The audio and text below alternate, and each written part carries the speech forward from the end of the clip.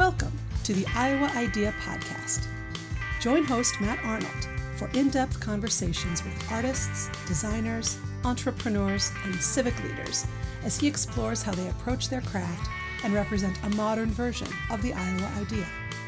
This podcast tells the stories of Iowa natives, transplants, and friends who demonstrate the Iowa idea in the 21st century.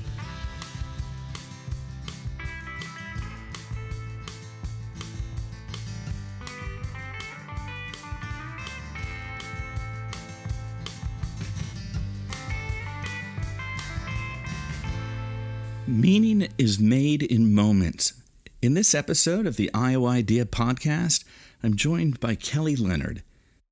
Kelly is the Executive Director of Learning and Applied Improvisation at Second City Works. His book, Yes and, Lessons from the Second City, was released to critical acclaim in 2015 by HarperCollins. Kelly is a popular speaker on the power of improvisation to transform people's lives. He co-created an initiative with the Center for Decision Research at the Booth School at the University of Chicago, the Second Science Project that looks at behavioral science through the lens of improvisation.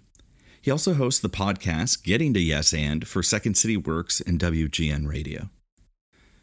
For over 20 years, Kelly oversaw Second City's live theatrical divisions, where he helped generate original productions with such talent as Tina Fey, Stephen Colbert, Amy Poehler, Seth Meyers, Steve Carell, Keegan-Michael Key, Amy Sedaris, and Adam McKay, among others. Kelly shares his journey from starting out at Second City as a dishwasher to producing shows and ultimately serving as the executive director of Second City Works. Second City Works focuses on improv's application in the business world to improve outcomes and business performance. We dig into the power of improv and group mindfulness as ways to be a better human. We talk about the role of creativity in early stages of innovation with its divergent thinking and why it's important not to conflate creativity and innovation. Kelly shares how his research on improv led to a collaboration with the Booth School of Business and the Second Science Initiative. I really appreciated Kelly's insights on the importance of practice and how improv can be a form of practice in entertainment, business, and life. It was an honor having Kelly join me on the show. I hope you enjoy the episode.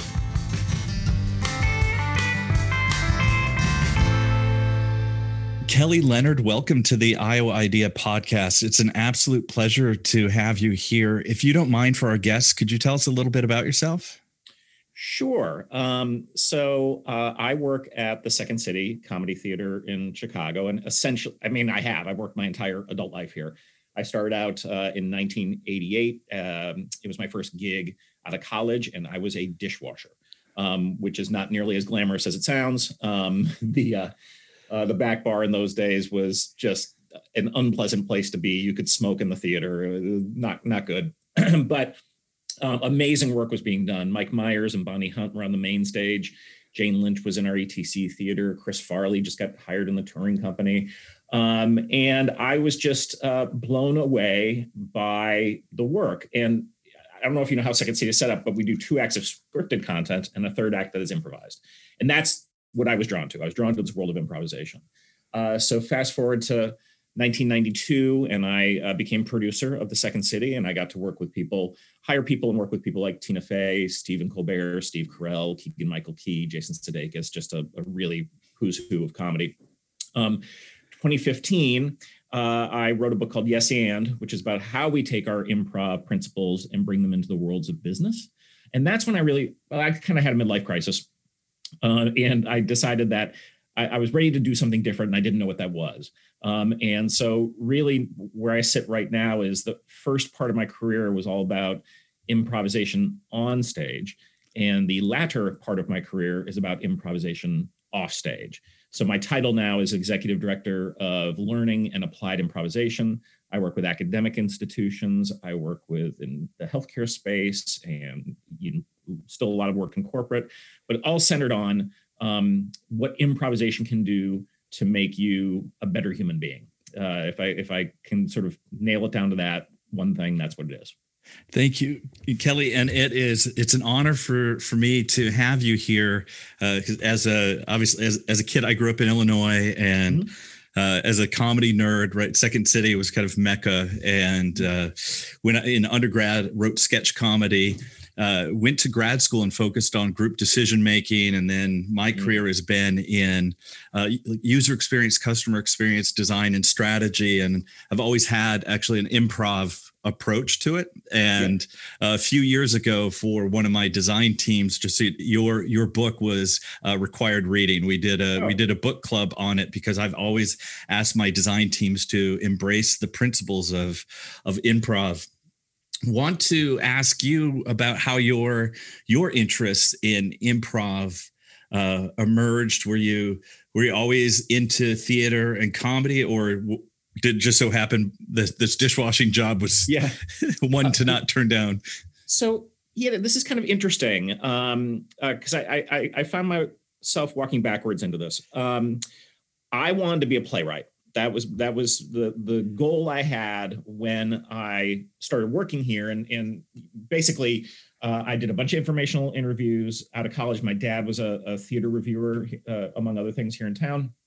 And the advice I got from everyone was, if you want to work in theater, work in a theater. Doesn't matter what you do. And so I got this gig at Second City, and I did not know that Second City, I was a theater nerd and I was a comedy nerd. I didn't know Second City created its content through improvisation. Ironically, I was very into improvisation in other fields. So I was a Deadhead. I saw over 89 Grateful Dead shows, and that part where they do the Space Jam, I was the one person who didn't go to the bathroom. I loved that. Big fan of jazz. I did my thesis on Jack Kerouac and the Beat Generation. So there's a whole chapter on spontaneous bop prosody, which is the improv writing. And so I had this inclination, but wasn't aware of it in the context of this theater. And so when I did discover that, it was just a sort of a natural fit into my lived experience up to that time, and really additive, because improvisation in all those other contexts was amazing, but I hadn't applied it to the way I live my life. And when I realized that, the woman who created this work, Viola Spolin, all the exercises and the games that this is based on, she was a social worker in the 1920s at Jane Addams Hull House. And she was basically, her job was to better assimilate immigrant children coming into her care. So these exercises were all designed to get people to better collaborate and communicate and empathize. And I actually just finished this book, Rehumanizing Leadership, by Michael Chavez, who runs corporate education at Duke. And it's an amazing call for looking at the future of work, which is so dominated by things like AI.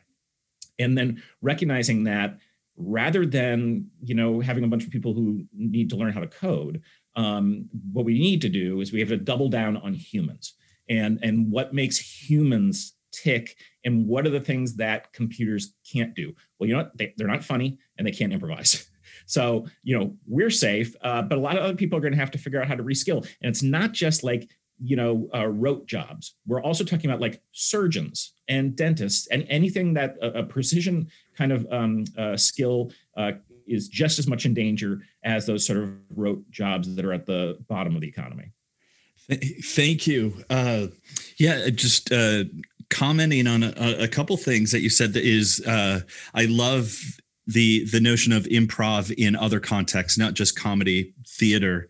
And a recent guest on the podcast was Natalie Nixon. I'm not sure if you're familiar with her work, but the Creativity Leap. And she was steeped in academia for a long time and has, since left. But a lot of her PhD research was looking at creativity, and one of the lenses was jazz improv and some of the heuristics in jazz, and how important that is to what you're just the kind of the future of work, the future of humanity, on emergent systems, leaderless groups, like when to step forward, how to support, some really powerful work there. And again, combining two of my kind of passions has been how groups decide and come and make meaning, and improv. And so I've been fascinated with some of the collaboration that you're doing with the Booth School. Yeah. And if you don't mind, could you expand upon that for the guests, and also so I don't step all over what I think it is, but I'm fascinated with the work you're doing. Yeah. So this was born out of the midlife crisis, and also sparked by a fire. So when I decided to step down, luckily my boss at the time was basically like, "You're unhireable. So why don't you do this? We'll make you a consultant for a year, and you can either build a bridge out or build a bridge back into Second City." And I'm on vacation in Michigan. I had just moved into a new office, like right next to the owner, beautiful. And I'm on vacation. I get a text from my buddy, and he goes, "Oh, your office is on fire." And I work at Second City, so I'm assuming that's a bit, but it was not. Second City caught fire, and my office was like right over the epicenter, and my office was completely destroyed. So I went to. We got these offsite, off-campus offices, and I was with the corporate group because their offices were destroyed as well. And so, in conversation with those folks, they were like, "Look, you're a free agent now. What could you build for us?" And when I was on book tour, I had noticed that because you always go to like bookstores to see if your book's there. So I'm in the business section, and I had noticed that there was a lot of books on the art of negotiation that mention improv but don't go deeper. So I'd had this idea in my head. I go, what if we found an academic who's an expert in negotiation? We built a workshop with them. And my boss, Steve, at the time was like, "Yeah, great, go do it." So I ended up going up to the University of Chicago to meet with Eugene Caruso. He invited his wife, Heather, because he must have known that this was the person I was meant to speak to. And as I'm doing my rap on improv to Heather about how it's, yoga for your social skills. And essentially, like I say, improv is noisy group mindfulness, and it's a practice in being unpracticed. And Heather counters, she's like, "Kelly, we're behavioral scientists. We have decades and decades of research that show us that people make bad decisions for themselves. And you have a practice and an art form in making better decisions for yourselves. And those two things have never been put together." And amazing conversation. I immediately called my wife on the car ride back, and I'm like, "We're coming up tomorrow to meet with Heather," because my wife is she was the artistic director of the training center here for a long time. She's a tenured professor in comedy and improvisation. And essentially over the next couple months, Heather and Ann and I developed this thing called the Second Science Project, which got greenlit by Richard Thaler, the Nobel Prize winning economist, because he ran the Center for Decision Research at Booth back then. And the Second Science Project looks at behavioral science through the lens of improvisation and vice versa. So what does that mean? Well, we did research, and we have a paper coming out next year. We created executive education programs. We also created 3 levels of orientation programs that are still being used by everyone at the University of Chicago, undergrad, grad, and also at the law school. We were doing for about 4 years a weekly lab. That's not happening right now. And Heather's moved to UCLA, but right now we're entrenched in academia at a number of different institutions. And we hope to get funding to start up the research again, because that was kind of an amazing part about this. But there's not, you mentioned jazz. There's a lot of academic literature on improvisation, jazz formed improvisation as it relates to things like leadership and communication and collaboration. There's very little on theatrical, which is a way more direct link than the jazz. The becoming an incredible jazz musician, that's 1 in a million, right? Every human being improvises. So our stuff is so much more direct. And I think what you'll see in the coming years is more people venturing into these sort of evidence-based areas with the understanding that I keep saying this to people. It's like, we got to come up with a better term than soft skills, right? Because they're the hardest skills. They are. Yeah. Yeah. I have a good friend of mine, and early in our career, we started out just, in our mid-20s at a management consulting firm. And he's a super interesting dude, right? He was a math major at Michigan State, but was also captain of the hockey team. Cool. Got his MBA at Wharton, and very much a math and finance guy. But one thing, and he's consulted at BCG and McKinsey. Mm-hmm. Right? So he has all the business credentials. But I remember him one time telling me, Matt, when we get really stuck, we have to bring in the liberal arts people to figure this out. Yeah, and right.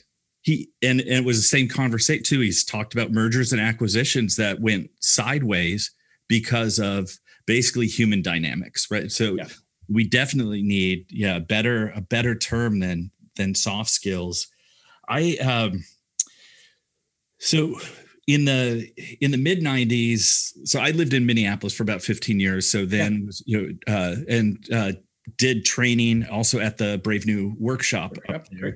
And I remember meeting a grad student from the University of Minnesota that he was in an improv class because he was starting to do some work. He was interested, and I believe it was coming out of the Rotman School of Business in Toronto at the time, was positive outcomes. And I know this is going to just sound like over cliched, but taking a yes and approach to decision making in business and what that did to improve consensus, satisfaction, and the quality of the work. And so to your point, it's like maybe just scratching the surface there, but I feel like when you really dig in more to the dynamics of improv, and years ago I did some intensive training at the Illinois Institute of Technology's Institute of Design. And what I love is the vast majority of your first day is we go to Second City to really open up on what divergent thinking can be, how to be open. And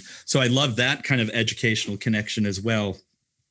To your point too, I know you're doing a lot of great work in business, but maybe it's the midlife crisis in me, but really looking at what you've said, like the notion of group mindfulness or how to be a better human. Yeah. Can you expand upon that a little bit too? Because it's so powerful. And yet sometimes I think I have trouble explaining it because it's like, if you haven't done improv theater or some of the exercises, sometimes it's hard, but I know you're an expert at telling and selling this. If you don't mind, why it's so important to be a good human and how improv can help. Well, I often tell that story in this way, which is when you look at people who are peak performers, so let's just assume that we all want to be peak performers in our various domains.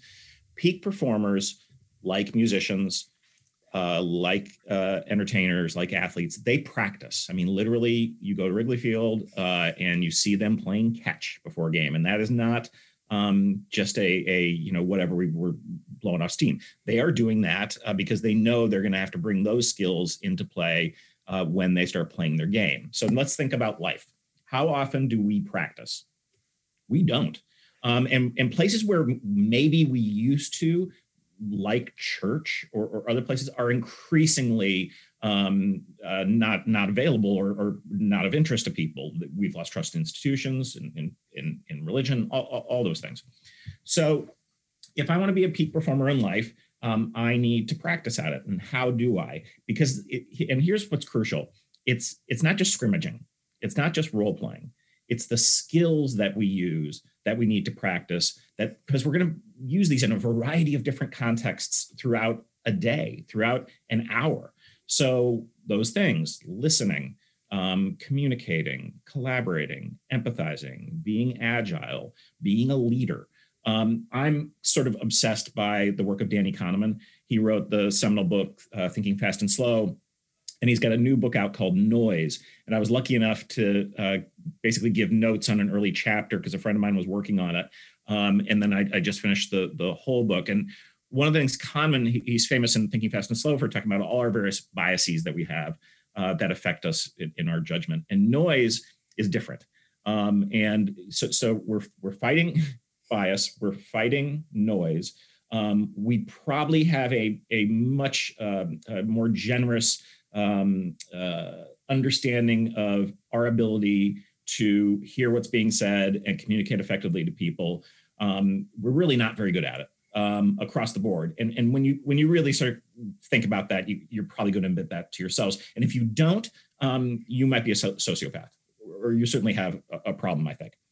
So understanding all of that, the need to really double check ourselves is hugely important. And yes, and is a great example of this. So in behavioral economics, we have learned that our default setting is to say no or do nothing. So in improv, yes, and is basically a nudge, a tonic against that.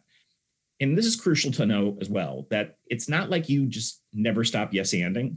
Yes and is about early stage innovation. It is about creating an abundance of ideas, hearing an abundance of viewpoints so that you get past your anchored thing.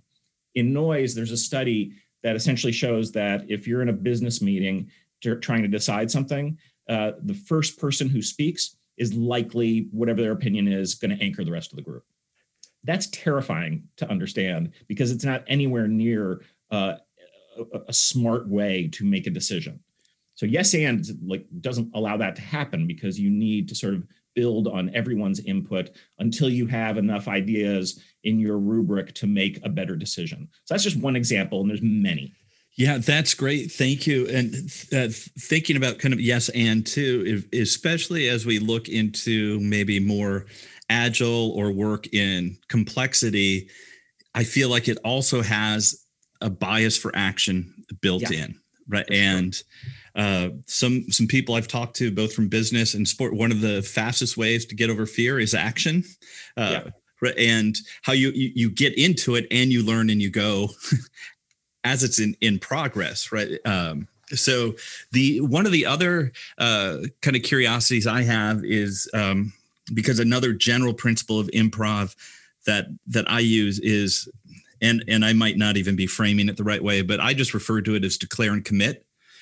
Because I think that's important for individuals too, the declaration of what is it that you're thinking, and not in a way that you have to like somebody to, like you said, the anchoring, but how can we all declare what we think? And for me, how can we get our mental models out there so we all understand where we're coming from? But then whomever is taking the lead, what can we do to support them, as we get started? There's a great, I was interviewing Dan Pink for my podcast, and he shared with me a quote from Carl Weick, who's a professor emeritus at the University of Michigan. And Weick says, fight like you're right, listen like you're wrong. And I just think that's such a beautiful way of summing up this idea of commit to your best ideas, and then be open to change them because they're not fixed. The idea might change and be wrong in one context and right in another. But if you don't commit to the action or the idea at the onset, it's chaos or nothing happens. Yeah. So you have to have, it's all, I think Fitzgerald said the key to intelligence is keeping two opposite ideas in your mind at any given time. That's what this is. It's like, there's always a counter. That's fine. But recognize that you do need to step forward and act. You need to have a bias for action. And then you need to have humble curiosity, humble intellect to recognize that you might need to change the thing that you were doing. Thank you. And I love that you mentioned Carl Weick, because a lot of my work is also focused on sense making. And so he's credited with coining the term. And then are you familiar with Deborah Ancona's work at MIT? Yep. And I feel like as we're dealing with complexity, right, that notion of sense making is also very complementary to improv, right? You have to explore this wider system, which means you're going into the unknown.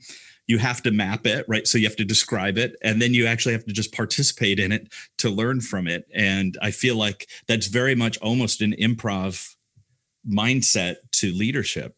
Yeah, I mentioned that there's not a lot of studies on improvisation in academia, like good studies. The ones that do exist are almost always highly dangerous or complex. So after disasters, and then Weick studies of aircraft carriers and the individuals communicating to safely land those planes on the aircraft carriers is where he talks about sense making, but also says the words improvisation in terms of the ability to, you are, this is the thing about improvisation. It's like, we're not really just making it up. We are highly practiced and we have ideas of the things we want to do. We're just also highly open to the experience once we're in it, to a complete and total focus on what's going on now, so that the inevitable mistake or opportunity can be seized upon in the moment. And, that is crucial in these sort of, potential crises situations or complex situations. And I would say it's crucial to living a purposeful, meaningful life. That's not, when you say you want to do that, that's not easy. That is the hardest thing to do. It's very hard to do what's right, because doing what's right often means we're not gaining personally. We're probably holding someone else up. And, doing that over and over again, that is hard. Thank you. I want to dig in a couple other things, and this might be also a little bit nerdy, but I know you gave a great talk on failure and almost failure as an asset. Yeah. And you described a Second City bit, pinata full of bees. Yeah. And one of the things I loved is when you talked about that, but then you mentioned the cast members, right? You talk about how, and what you learned, but do you mind telling guests a little bit about the pinata full of bees?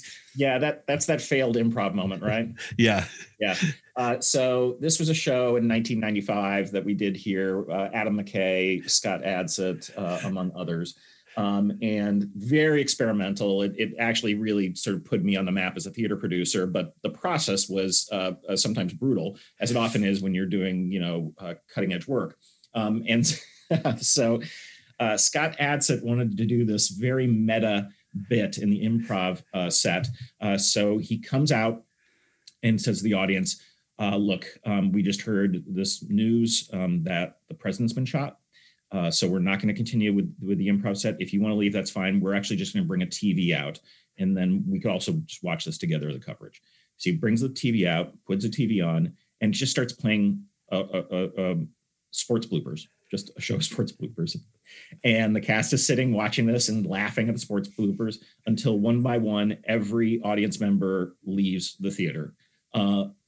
We got furious emails later about this. And it was terrible. I believe Rachel Dratch said you could hear a mouse shit after that particular episode. But the point of it was, it actually, yes, it was a failure. We should never do that again. It was disrespectful of the trust of the audience. It gave us an insight and an idea that actually ended up to the opening segment of the show, where we did have a planted audience member who got plucked from stage. And the audience thought it was a real audience member, but it wasn't. But it was a much safer way to do the kind of meta bit that Scott wanted to do. We wouldn't have known that or gotten there if we didn't try the first thing and fail. And this is what improv has basically in common with the scientific method. It's just trying stuff over and over again until you get it right, and then keep trying it over and over again until you get it better. Yeah, that right. One of my closest friends is a immunology researcher, and his PhD was in chronovirology. And I think, as he said 2 years ago, that wasn't sexy at all, right? But now it's like, now it's pretty sexy. Yeah, he and I talk about the similarities on a regular basis. Actually, pre-COVID, when we'd gather at a bar on a Friday, but we'd talk about scientific method, research. We talk about design and improv, and basically, how does he help PhD candidates? How does he help postdocs become better researchers? And the notion of failure and learning from failure is hard, because also, even for PhD candidates, they've been really successful to date. Right. And so when they put themselves out there with what could be a really interesting question, they're also risking that they're going to, but like, how do you helping them frame that as more learning opportunity rather than failure seems to be a really important part. So I really appreciate you bringing kind of the scientific method up as well. This is much kind of lighter topic, but what are your favorite improv games? Oh, wow. I love Take That Back. So that is a game where two people start a scene, and then there's a third person to the side with a bell.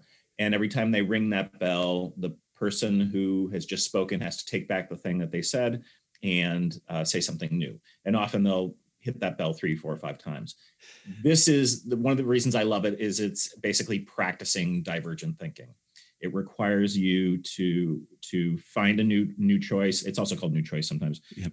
Over and over and over again. And inevitably, it produces comedy. I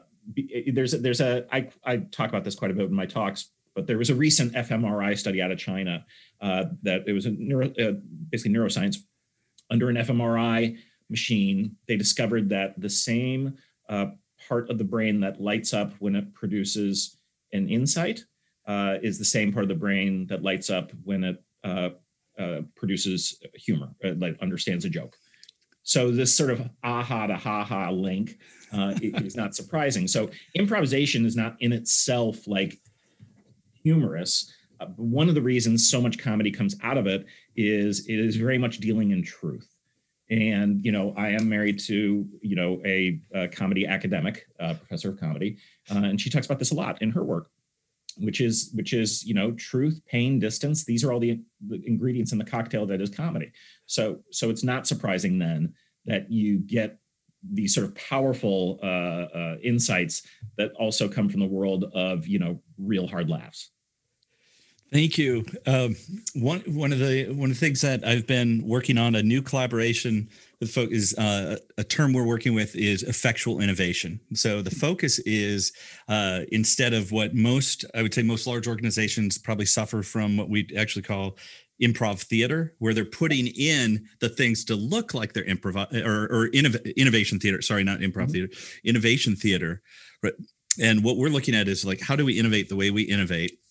And a lot of it is starting small and a bias for action. And so one of the other things that I really appreciated from another talk that you gave, but the way you framed improv and yes and is, right, if you're starting from nothing, no will get you nowhere, right? Because you don't have anything. Yeah.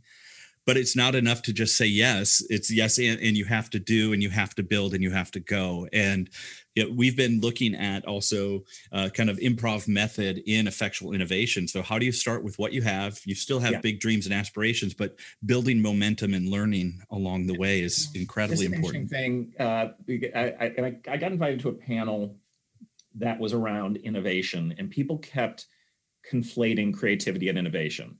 And I think it's an important distinction between the two of these things, which is the creative act cannot have any judgment attached to it. You are not being creative if you are judging yourself or others. That's sort of the opposite. And yes and is very much about the creative act. Innovation is the thing you make that is novel or unique out of the creative act.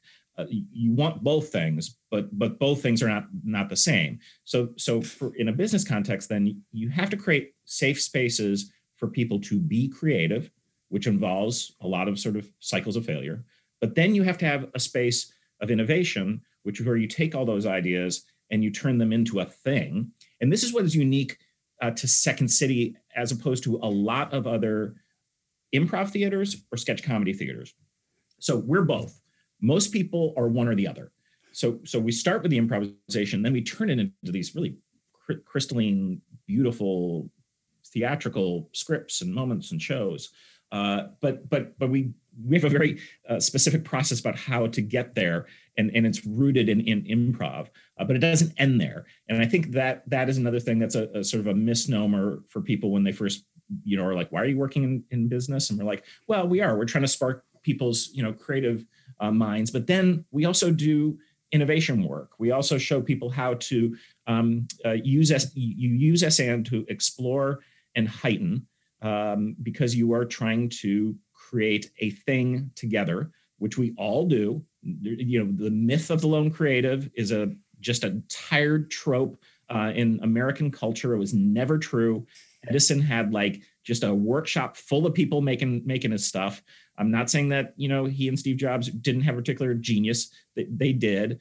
But there was always a lot of people involved. And I think the more we can get away from that myth, the healthier our systems are going to be, because, our business systems are built on industrial age ideas, and we're decades past that, and the institutions just haven't changed yet.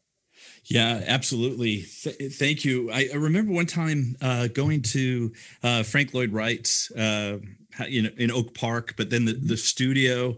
And to your point, not the biggest thing that surprised me were the number of desks that were there. Mm-hmm. I was expecting like, what is this man thinking? Like, what were the things around? The thing was a lot of fucking people, right? Yeah. It was, there were tons of people, right? Yeah. And so I appreciate that too. Like you said, with Edison, the amount of people that are actually part of this ensemble, right? Mm-hmm.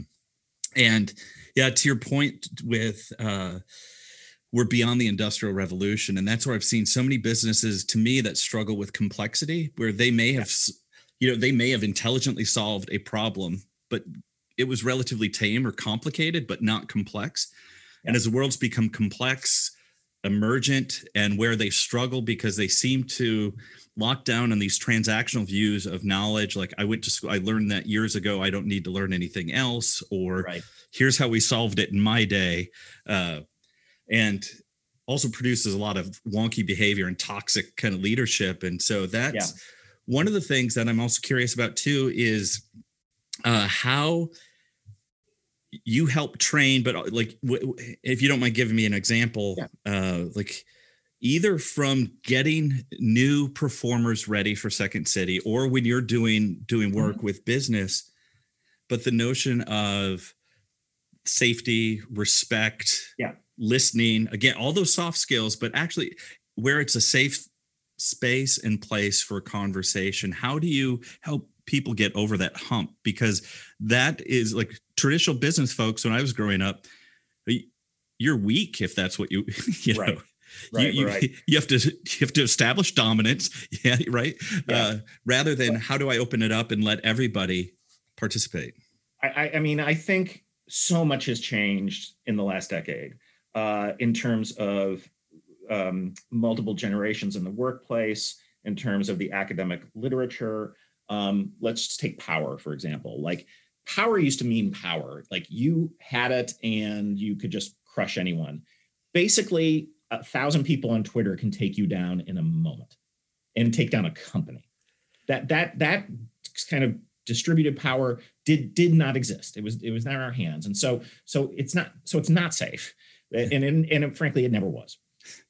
When you improvise, you are creating norms among the group. And what is essential in that are things like trust. Amy Edmondson talks about psychological safety. That is what you need if you are going to do this stuff. You need to know that I've got your back, and I need to know that you've got my back. Those are the agreements that we start out in improvisation. And look, when a class or a show or something goes awry, it's usually because there's one person who ain't doing that. And when you know a person isn't doing that, it doesn't work. So really, everyone's got to be on the same page with these basic rules and tenets of improvisation. So that's what we're teaching in the early stage improv classes. We scaffold from there, but the early stuff is very simple agreements around how we're going to communicate, how we're going to listen, how we're going to respect each other, how we're going to trust each other. It requires an incredible sense of authenticity and personal storytelling, so you can get to the group storytelling. So you really want to share these sort of, and they don't have to be like huge truths about yourself, but when you share and there's evidence around this in literature that we had access to at the University of Chicago, and we built exercises around it. But these like little tiny unique things about you. And often when you can share your failings, this is a thing that my wife talks about this, and when she distinguishes between stand-up and improv. So in improv, when groups or people are improvising, we're perspective taking from the audience, right? So we're getting their ideas and then building these things. Stand-up comics, on the other hand, begin their act by perspective giving. They give the audience an idea of who they are. And usually that's with sort of damning ideas about all your failures and that. So you think of Patton Oswalt talking about him being sort of dumpy or whatever. Just list the stand-ups. They start their act with their own negative traits. There's a reason that they're doing that, which is we as human beings really respond well to those declarations. And we also respond really well to personal details. We feel like someone is authentically giving of themselves.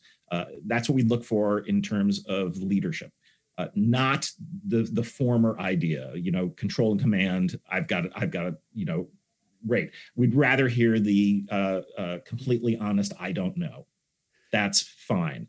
But if I know that you ultimately are going to work hard and, be honest with me, cool, I'm going to follow you. Right. Thank you.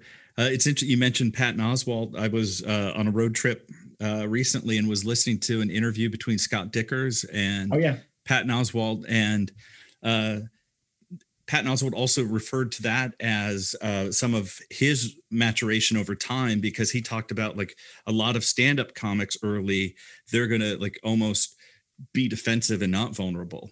Here's how I encountered the stupid person. Here's where these people are inept.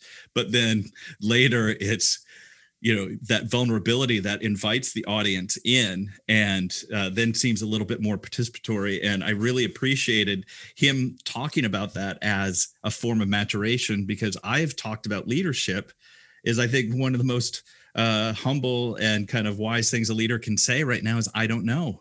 Yeah. But let's find out, right? But being vulnerable. Yeah. I was just having this conversation on Friday. I have a couple friends who are in academia who want to do a study. Basically, they want to study all the incoming level A students, the beginning people, and also the people in my wife's comedy major, or the freshmen. They want to measure whether these people who are coming in have a fixed mindset or a growth mindset. So if you're not familiar with Carol Dweck's work out of Stanford, her idea is that creative people operate with a growth mindset, meaning that they're open to change and building new skills. And people who have a fixed mindset kind of feel like you've got your talent or you don't. Now, that doesn't make a lot of sense because like babies aren't doing math, but whatever.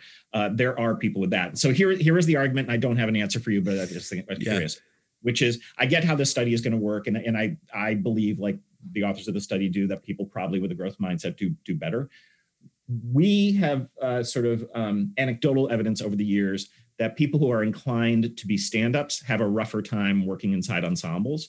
So the question for us on the table was, do we think the stand-ups are operating from a fixed mindset?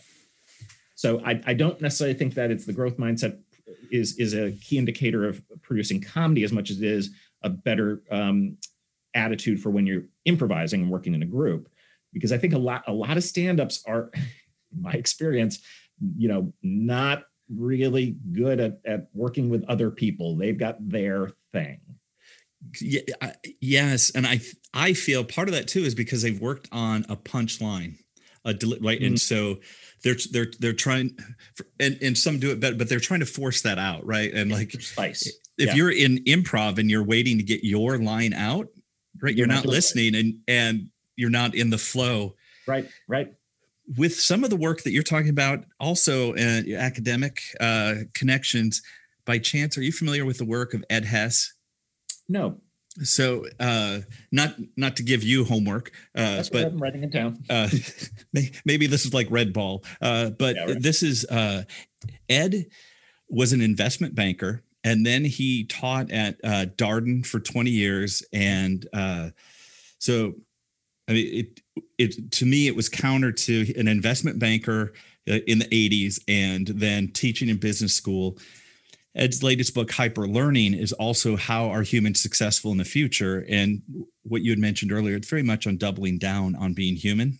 Yeah. And hyper learning is about forgetting and learning quickly. So there are certain things that just don't hold true anymore, or they're not helpful. And the foundation of how do we embrace hyper learning to be successful is we become better collaborators. And he said the foundation of that is actually that we have agendaless, meaning-making conversations. And to me, maybe it's like law of the hammer but it sounds like improv, right? Sure. This agendaless, but it's meaning-making, and it's just also like, I think, you've equated like kind of almost improv to group yoga before, or it's all, how do we get in a space so we can be better collaborators? And he said it's come down to him from decades of studying high-performing leaders, high-performing organizations, high-performing teams. And what it comes down to is this notion that I'm willing to learn, I'm willing to let go, and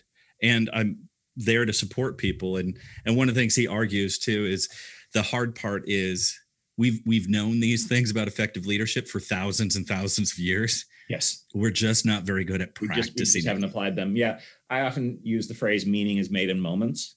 When we can take that approach when we wake up in the morning and then check in with ourselves over the course of a day and recognize that every conversation with someone is an opportunity to do just that.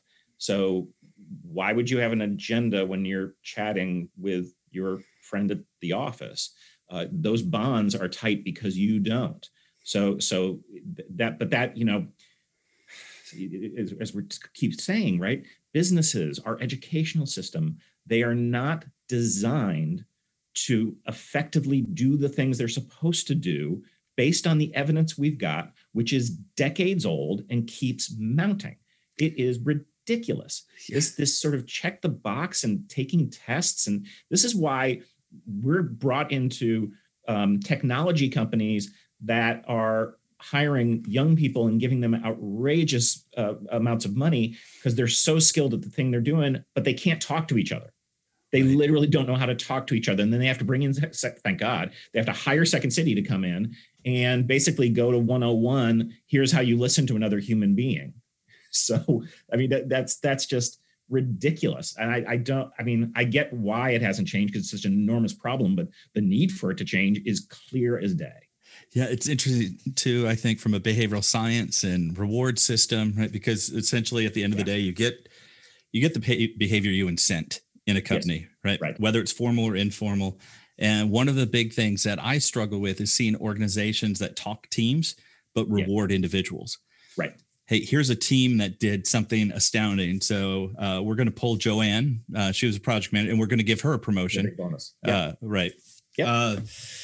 Kelly, one of the things I like to cover with guests too is the notion of advice. And this comes in different ways. Like sometimes we talk about maybe something wise we heard from a mentor, and we were too young to really take it in. And over time, we realized this elder gave us this elegant payload of information that continues to reveal itself, or we didn't get good advice. So I steal from Austin Kleon, steal like an artist. When we're giving advice, we're just talking to our younger self. Yeah. But from your perspective, either of those, good advice you've received in your career? I got something for you. So after, I think it was Piñata Full of Bees, or early in my producing career, when I was having a fair amount of early stage success and getting articles written about me and that sort of thing, there was a theater troupe here in town that created a satire of Second City called Second City Doesn't Want Me. And my character, like, you basically had to sleep with to get hired, which was not my reputation, never has been my reputation at the Second City, among other unflattering things. And my dad, who was a theater critic, actually went to the show, which made that company later, I found out, feel terrible. But I was upset about it. And I was talking to him one day, and he said to me, because I was upset, and he goes, "Do you respect these people?" And I go, "No, I actually don't." He goes, "Then why are you upset?" And that has stuck with me to this day. Not that I was very good at taking that. I'm much better now. I'm much better, but I'm also turning 55. So I better be better at it now. But that idea that, you're going to have critics out there and people are going to say mean things about you, even if they don't mean it. Whatever. If you don't respect them, then why would you get upset? And my dad had such an even keel about himself, and it was something I just so admired. And again, I don't have his game, but I pay attention to it and try to incorporate it into my game as much as possible. Thank you very much, Kelly. It was an absolute honor to have you here. I really appreciate the time and the wisdom. So I would just wish you the best today. And thank you so much for joining me on the podcast. Thanks, Matt.